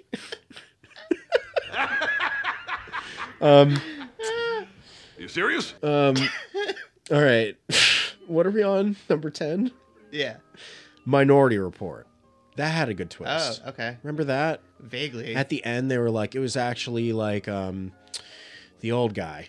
Yeah. And Tom Cruise was like, whoa. Yeah, Tom Cruise is super like, whoa. All right, moving on. Yeah, no, and also love that movie. Yeah, great movie, but like kind of is not aging great. Should we just like?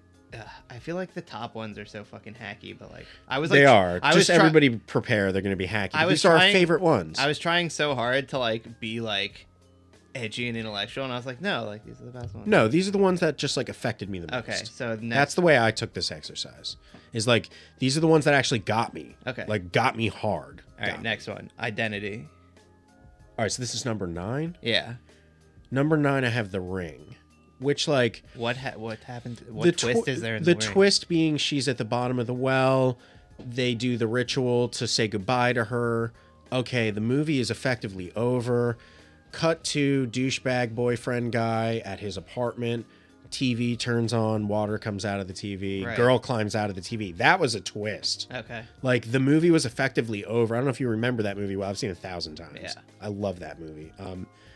But that is truly the twist in The Ring, is that the whole time you think it's like you listen to the tape and then you kind of just die. Yeah. And that twist is twofold in that, A, she's not really dead, but also the way that she's been killing people the entire movie is crawling through their televisions. They don't show that in any other scene in the movie. Potent level, 10 out of 10. To the first time I watched in theaters that girl crawl out of that TV, I shit myself. So yeah, that movie terrified me in the theaters. It's a great movie. Yeah. Naomi Watts forever. Patron female saint. Yeah. Mother Watts. Okay, what did I say?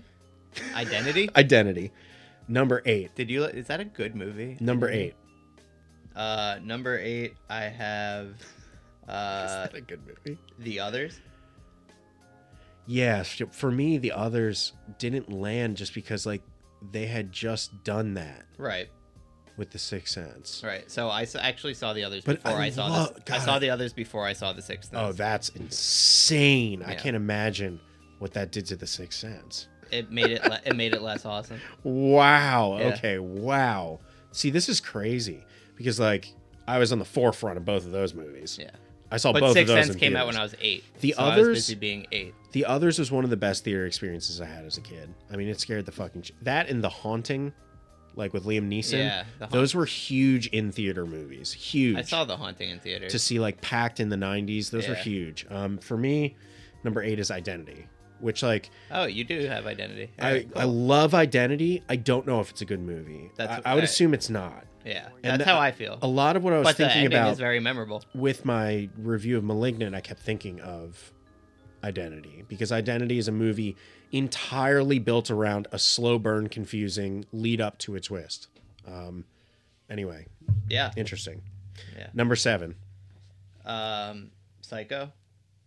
Holy shit, that's low. Okay. All right. Okay. For me, it's Frailty with Matthew McConaughey. I don't know what that is. One of the best 90s horror movies. Basically, if you haven't seen it, skip 30 seconds ahead because I don't want to ruin it for anyone. No, I just won't say it then. Just it has an incredible twist that it's a movie that's written and directed by Bill Paxton. starring Matthew McConaughey and Bill Paxton. Very compelling horror movie from the 90s. Really? Just great. I don't want to say anything about it because the twists in it are so fantastic. Just a gem. Frailty. Great. Very underrated classic. Did you do your 7? Yep. All right, 6. Let the Right One In. Always gonna simp for Huge shock. Is there a twist in Let the Right One In? that. Yeah, that They murder everyone No, at the end? there's. I mean, it's a multi-layered twist. That the first aspect of the twist is that the adult man that Ellie lives with is not her father, but rather is like her parasitic fucking like boyfriend, Her familiar. who is just aged for fucking the last 60 years and does her bidding. Right. And then the last scene, the last shot, is the twist that Oscar, after like the whole movie shipping itself as being like Ellie saving him from being bullied, that Oscar is basically going to spend the rest of his life being the bully victim of Ellie and become the next version of that guy. Not a twist, Dan. That's for sure a twist. I'm just gonna say this. You're just trying to talk about Let the Right One In. and that all is like plotting.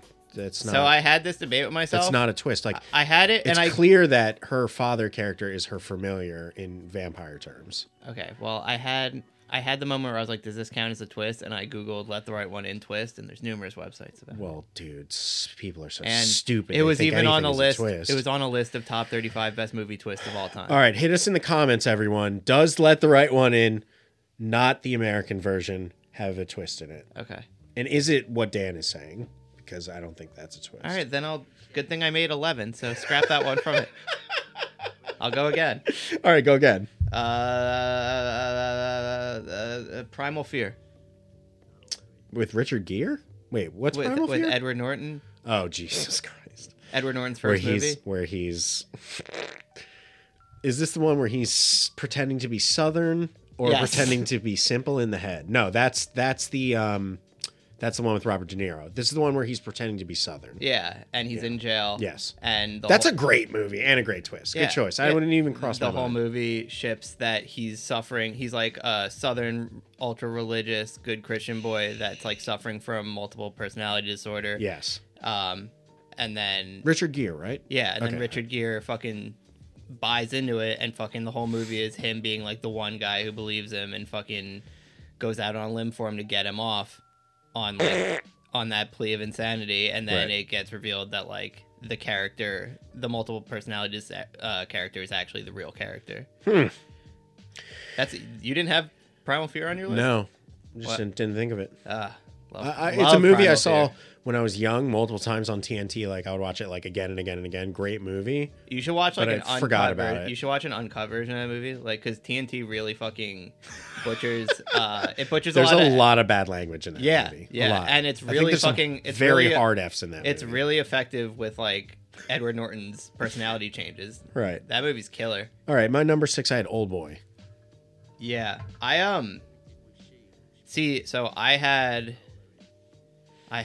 ended up not putting Old Boy on my list, but that's because, ironically, like I've seen Old Boy so many times, I don't even think of the ending as a twist at this point. But like, it for sure is a twist. It's just like, when you find out he's been banging his own daughter, yeah, the first time around is brutalizing. yeah, no, it's rough. It's a good one. Brutalizing. Yeah. Number 5. I'm Um, embarrassed about this one now. The Mist. Okay. The twist being that everyone kills themselves for no reason. Yeah. But like that's a weird twist because it's something that happens 5 minutes before the twist. Yeah, but it fucking It's gutting. it devastated It's me. interesting though. It's an interesting twist because Yeah. it's not a traditional twist. No. Is something that's baking in the oven, Right. Like this Malignant and other things that are better. But that twist is questionable to me. But As to I'll whether allow it's it. good or as to whether it's a twist. It's just a non-traditional twist, but it's very good. That's for sure a twist. It's though. potent. Yeah, that's incredible. It's a twist, but it's a scene-to-scene twist. Yeah. it's like a peekaboo who's there moment where it's just like Yeah, and it's 100% like you think the movie's gonna end You're right. one way. sure. And then, I simped for something earlier for that same reasoning, so Yeah. that's definitely a twist. Yeah. I'm sure people list it on twist lists constantly. when I think It's just weird. when you told me to think of your like, I came up with the obvious ones, and that was in the obvious ones to me. That's like one of the first I always think about. Right. 5 for me. I put Saw because the first time Wait, we're at 4. We have to be at 4. we're at 5. Remember you did the extra one. I lost one. Okay. I put Saw because like while it's silly, Yeah, but then I went silly again, now. so we had to go down a number. So should I just get rid of one of mine? Is that what you're saying? No, do 2 in a row. I fucked up. Okay. Saw potent at the first time I saw it. Like was definitely like holy shit. Okay. When that motherfucker's like game over, I'm like whoa, and my dad was like whoa, because my dad had to take me. It was rated R. Yeah. And then everybody was like, and we all. I should have been using that sample this whole episode because that's Jigsaw. Yeah. But anyway, the next one I have to do in a row is number 4, 7, which this is kind of a moment-to-moment twist as well, because Yeah. the head in the box is Right. telegraphed from like 10 to 15 minutes before. Yeah. Whereas like the twist is not that her head was in the box the whole movie, like Saw. And like Yeah. Morgan Freeman was carrying around a box for 2.5 hours, Right. and it was like, "What's in this box?" And it's Gwyneth Paltrow's face. Yeah. But it's a twist, and it surely the first time I saw it, I was like, "Oh god, no," and like did a lot of screaming, and it's internalizing. What about you? These days, you fucking wish you could get Gwyneth Paltrow's head in a box. You know what I'm saying? Jesus Christ, we can buy her box and a candle. I know. Goop. Hey, What are we up to? Number 3? number 3. No, you're on number 4. I have 3 left. This is what we just did 2 in a row, Dan. I did 7 and I did Saw, so I have to do number 3 now. So you have 4 that's left. 3 in a row. You have 4 left. I have 3 left. Okay, so we're at number 3. Number 3. Okay. For fuck's sake. Number 3, we're gonna go with Fight Club. Okay, fine. Okay. Everyone knows. I did not put Fight Club on this list Really? because me and Fight Club don't have a good relationship right now. Oh. I'm at the point where I'm scared to rewatch Fight Club When's the last time you watched it? Like probably 6 years ago. Okay. It's been a while. Do you own it? I've owned it many times over many different formats. I'm not sure if I do own it, what it would be in now. No, maybe not. Remind me next time. I got the Blu-ray. Clearly, Fight Club is my favorite movie of all time for many years after it had come out. Like any male from that period of time resonated with me very deeply, but I'm scared to rewatch it for a variety of reasons. But, I mean, the twist, yeah, sure. I rewatched it like over the pandemic. It fucked me up pretty bad. It Does it still bang? I'm afraid that all the, like, David Fincher early CGI shit is going to make me want to die. there's And the bullet time titty shot.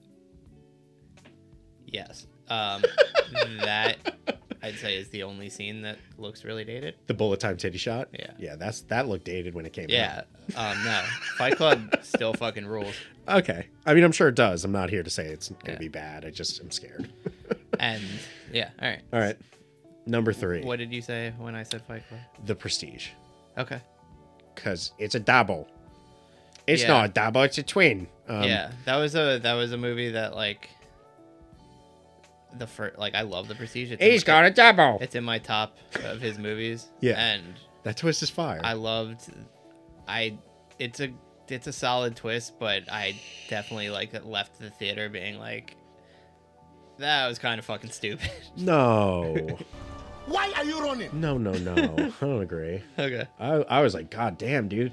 He had a mustache on and was there the whole time. And I was dumb enough to fall for it. That's Right. fucking incredible. Okay. Number 2. 2, Psycho. Okay. That's reasonable. I This is going to be something epically stupid, isn't it? It's like mall rats.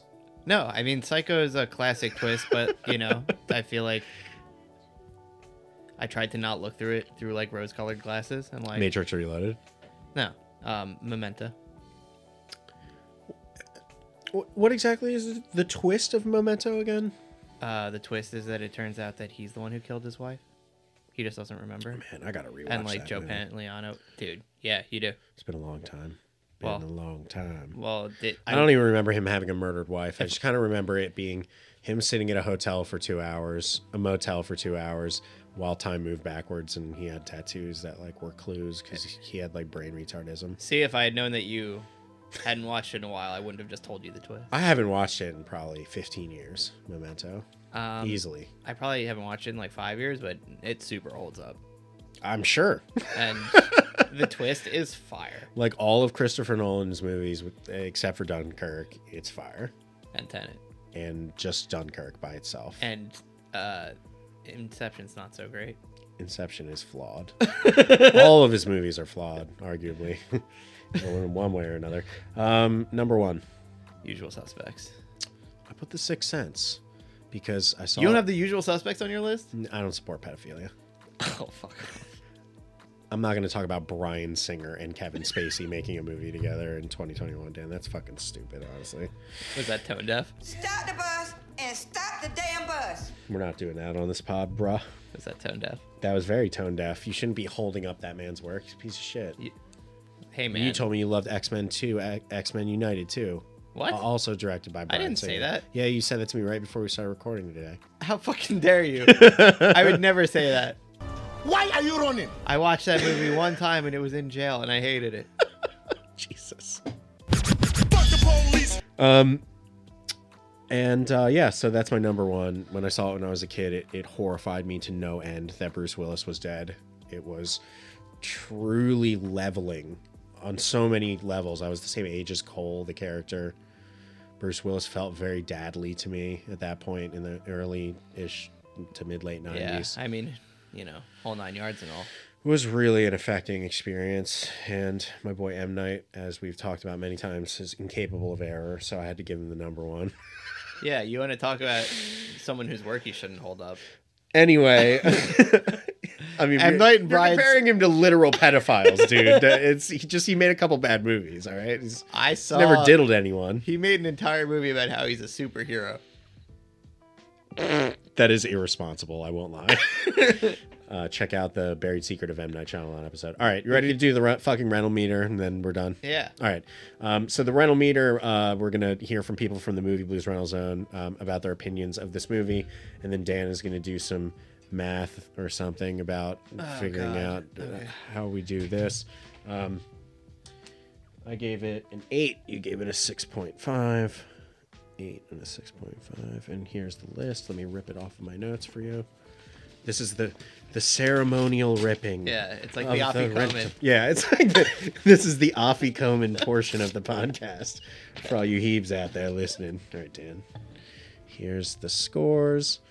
And now I'm going to read some of our user reviews.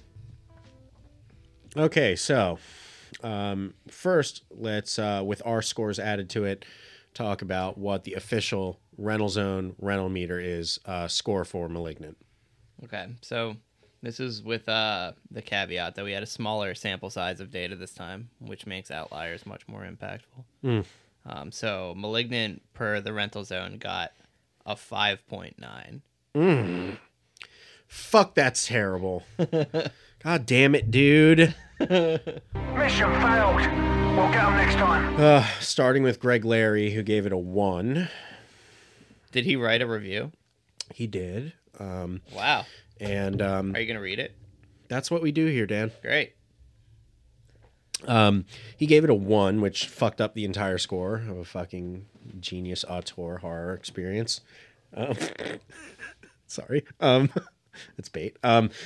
Greg Larry, the script and acting was so ridiculously painful. Don't be that guy. Go on. That's your MO, dude. Don't tell me to not be that guy. Yeah, but grammar is your fucking MO. Don't tell me to not be that But guy. I agree with this person, so. Oh my God. It doesn't. He you're fits so my narrative. You're so transparent with your narrative. Hate it. Yeah, I literally just said it. The script and acting was so ridiculously painful to sit through. If that's the type of horror Juan was going for here, then he knocked it out of the park. 1. Well, Boing.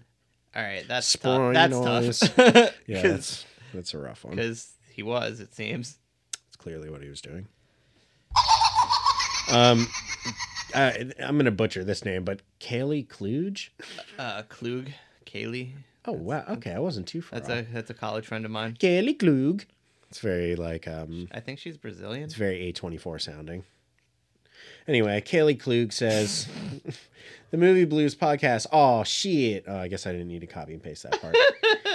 I pirated it the weekend it came out. Don't need to mention that part either. I have not read this yet either. That's something fun I'm doing for these is I'm not reading them. I read this one. I pirated it the weekend it came out. Okay. So my memory is rusty. That's Kaeli Kluge. I don't know. She pirated it. It is Kaeli Kluge. She's a pirate. From Sweden. Kaeli Kluge.